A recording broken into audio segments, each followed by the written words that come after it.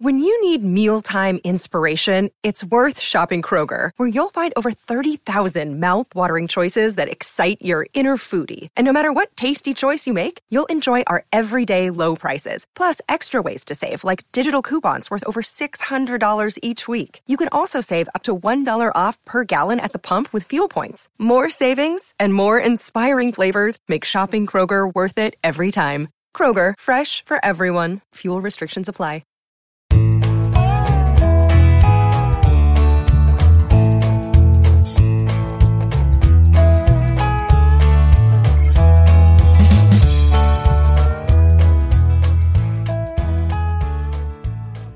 It's Tuesday, August 30th, and you're tuned into the Cleveland Baseball Talk podcast.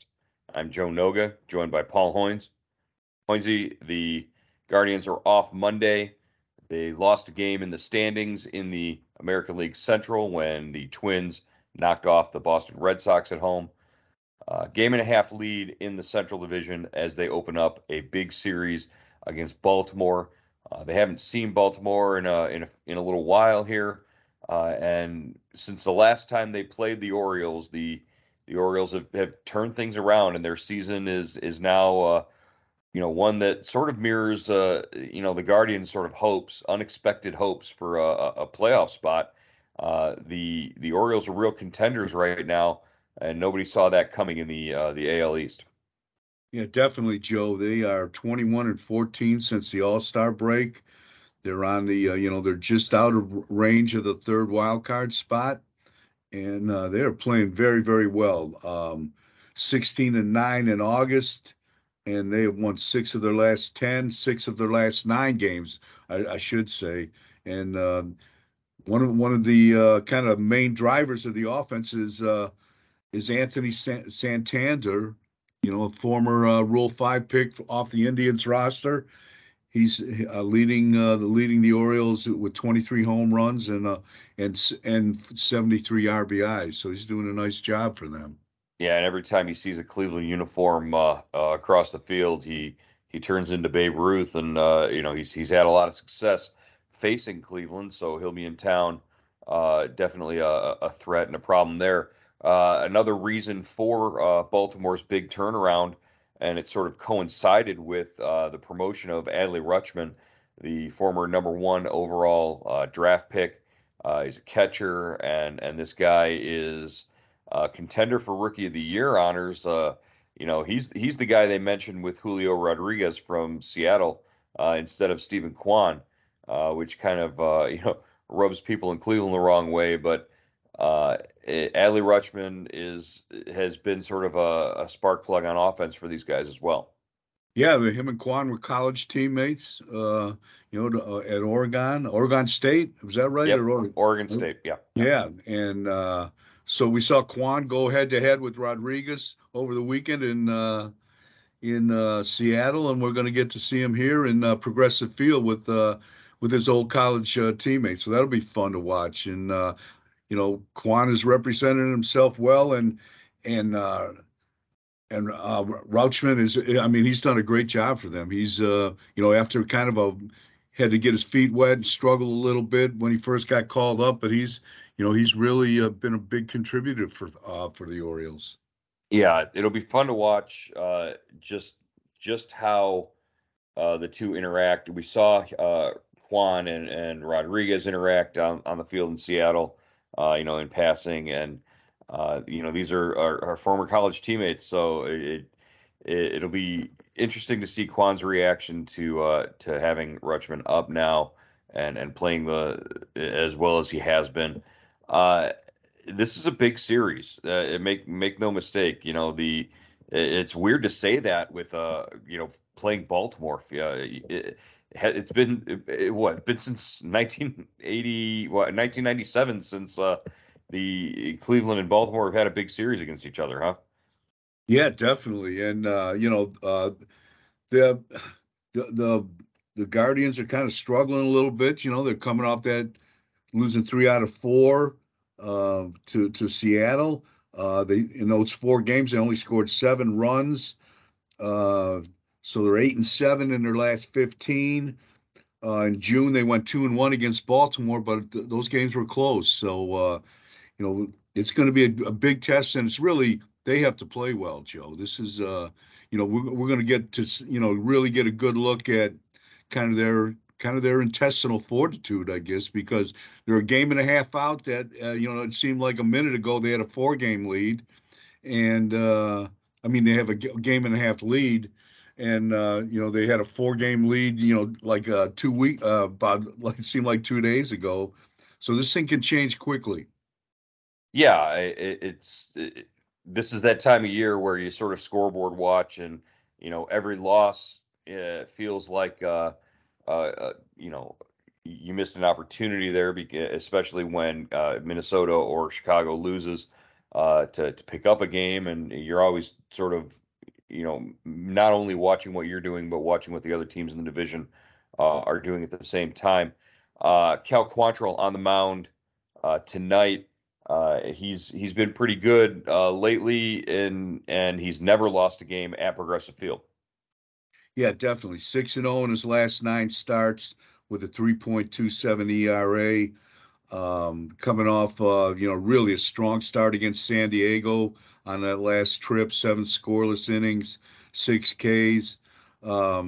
Yeah, but he's been kind of not. His history against the Orioles is not great. He's 0-1 with a 10.50 ERA in 3 games, including 2 starts. So we'll have to see if that Progressive Field magic keeps working for Cal and that offense keeps producing for him because he is, there's a couple of the starters on the Guardian staff can complain about non-support, but Quantrill cannot.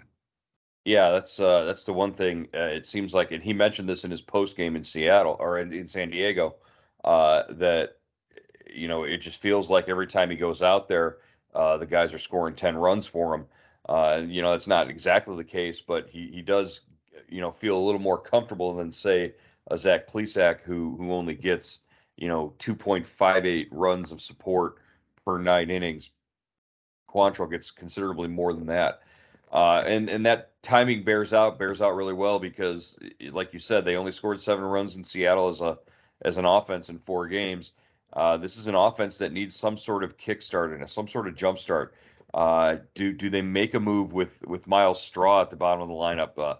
Straw has been killing them. He's a black hole in that lineup right now, and they need to make a move. But do you sacrifice the defense that he gives you out there in center field, or do you keep him in the lineup and try to make moves around him? Yeah, that's a great question. I wish I knew the answer.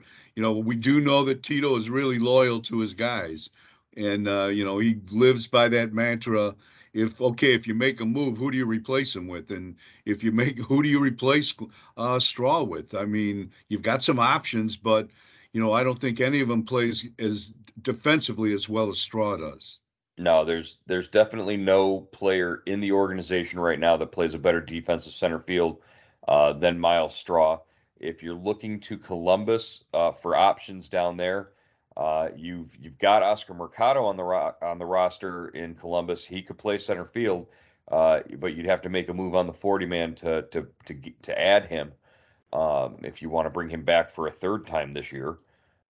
You've got Will Brennan down there who has done absolutely everything and more this year at the plate to show that he deserves a spot on your big league roster, or at least deserves a chance to prove himself at the big league level. He's been leading Columbus in pretty much every offensive category throughout the year. Will Brennan, another guy who you would have to put on the 40-man roster, and you'd have to do that by the end of this year anyways if you plan on keeping him in the organization. So, might be a move that they could make there. Don't forget that also on Thursday the rosters expand. So if you can wait another 2 days, you've got room on the active roster goes from 26 to 28. You need to add a pitcher and a position player. Normally, you'd add a catcher in that position, but it doesn't look like Bo Naylor might be getting a call anytime soon. Yeah, that's a great point. And in 2020, the rule changed. It used to be you could bring up on September 1st, you could bring up to 40 players, your whole 40-man roster. You can't do that anymore. It's only two players. Every team has to, is limited to that. So, in the past, you would always bring up a third catcher, even, Brian Lavastida, maybe, a guy that, but now maybe you've got to, one of those guys has to be a pitcher, you would think, Hmm. for the bullpen, and another you've got to bring up a position player. Maybe it is Naylor. Maybe you add him to the 40 man. But I get the impression that that's not the way it's going to break. That it might be Arias, Gabriel Arias, and let him play some different positions. He's been playing first base. He's been playing the outfield at Columbus. So maybe you give him a little shot there. But it's going to be really really interesting to see who they add. Yeah, I can say that in Seattle, pretty much all of the front office, with the exception of Mike Chernoff, was there. Chris Antonetti, Eric Binder, a bunch of different guys were. Eric Foreman was there as well. Uh, there were a bunch of guys basically standing in the hallway after Sunday's loss, and it looked like there was a meeting of the minds going on, and couldn't tell exactly who they were talking about, but there were some long faces during that conversation, and then I saw Chris Antonetti go into Terry Francona's office and close the door. So. It didn't look like anything bad was going on, but it could be that they were talking about, how they're gonna to fix this lineup and this roster as they head towards these final 35 games or so. There are moves that they could make to try and sort of inject some sort of life into this lineup, which is desperately needed as they're heading into this big stretch. They've got 6 games this week against Baltimore and Seattle, who are both contending for playoff spots. Then next week they go on the road to Kansas City and then Minnesota, and that Minnesota matchup next weekend is looming quite large right now. Yeah, definitely, Joe. It's going to be interesting to see if they continue their philosophy of you know taking a look at the whole roster, seeing who can play and who can't play, while still trying to contend, or do they, kind of narrow their focus and just concentrate on trying to win the division here, or get to the postseason, by any means necessary. Right now the Twins had lost. Four in a row. Now they've won four in a row. They've won four straight. Uh, they're 4-6 in their last 10. Chicago, it might be coming a two team race, Joe, because Chicago's 5 out. They're 2-8 in their last 10. They've lost four straight. So these are all important games. Right. Yeah. We start sort of worrying less and less about Chicago until we realize that we've got what 7, 8 games left against them as well. So Four games against the oh, White Sox. 4 games total left against the White Sox. So that's a big series right there where you could also you could wind up putting them back in the chase if you don't play well in that series. Uh, yeah. So you know, I asked Tito at the end of the weekend there in Seattle if there comes a point over these last 35 games where you have to start tapering your lineup and playing you sort of setting a lineup with as many veteran or experienced guys as possible, and moving away from that philosophy of, hey, we've got to develop and see who we have this year.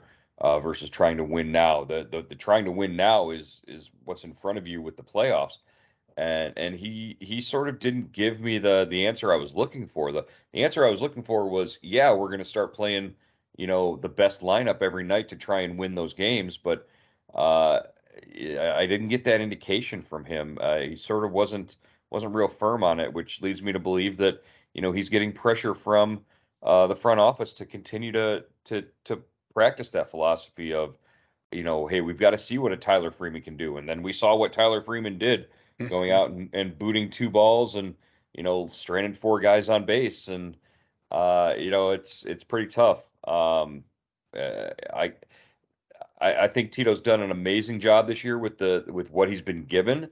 I just think that maybe he wants the opportunity to do a little more, knowing that, hey, you don't get to make the playoffs every single year.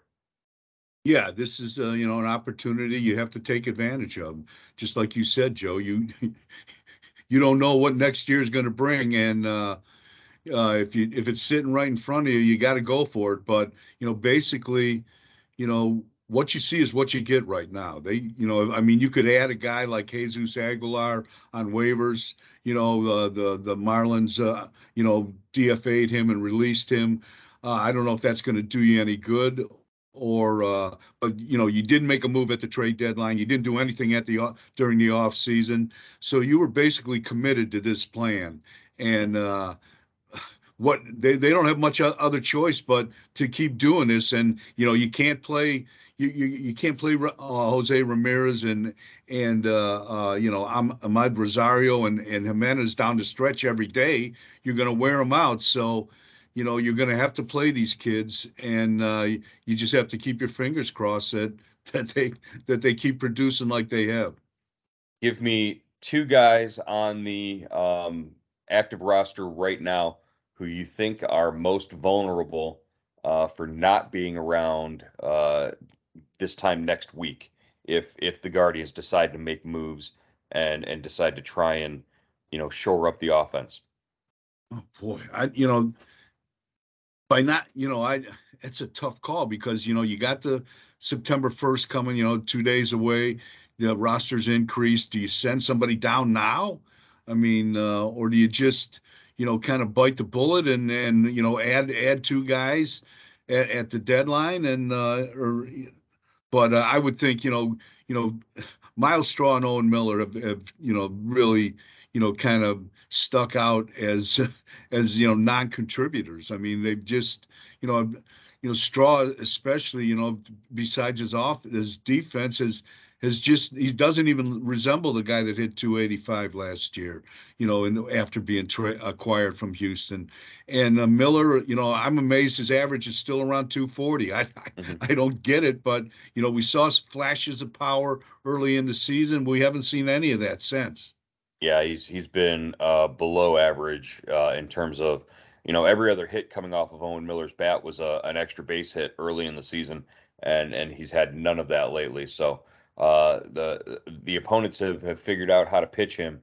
He has yet to make that adjustment coming back, and he's still in the lineup as much as he is because he's the only other guy who can give Josh Naylor a break off of his feet over at first base. As far as guys who could be coming by Thursday, when the rosters are expanded, Cody Morris, a guy who maybe should have been on the roster at the beginning of the season had he not gotten hurt. He's been pitching really well. Tito made note of him as a guy who's been able to pitch in a bunch of different roles in Columbus, out of the bullpen and as a starter. Maybe we see Cody Morris added as well to sort of give some more length and more opportunity in that bullpen that's been pitching so well for Cleveland. Yeah, that makes sense, Joey. Like you said he can fill 2 roles. They've got a doubleheader coming up with the Twins. Could he be a spot starter there? So that would help. And the position player I think is up for grabs. It seems like the catchers are in pretty good shape. With Hank Hedges and Maley. They're both healthy and. So I don't know if you would need a third catcher, but you certainly would you need somewhere you need to help that offense as much as possible. So maybe Arias is the guy. Yeah, it's a possibility. Maybe they call up Nolan Jones and put him in left field and move Stephen Kwan over to center and sit Straw for a little bit too. All right, that's going to wrap it up for today's edition of the Cleveland Baseball Talk podcast. We will be back with you again Tomorrow, we'll talk a little bit about this, the news that came out with the Major League Baseball Players Association representing minor league players as well. We need to sort of dig in on that a little bit before we start talking about it. But uh, lots to go over. Exciting time here this weekend. Big homestand opening up, and we will check in with you again here on the Cleveland Baseball Talk podcast. Definitely, Joe.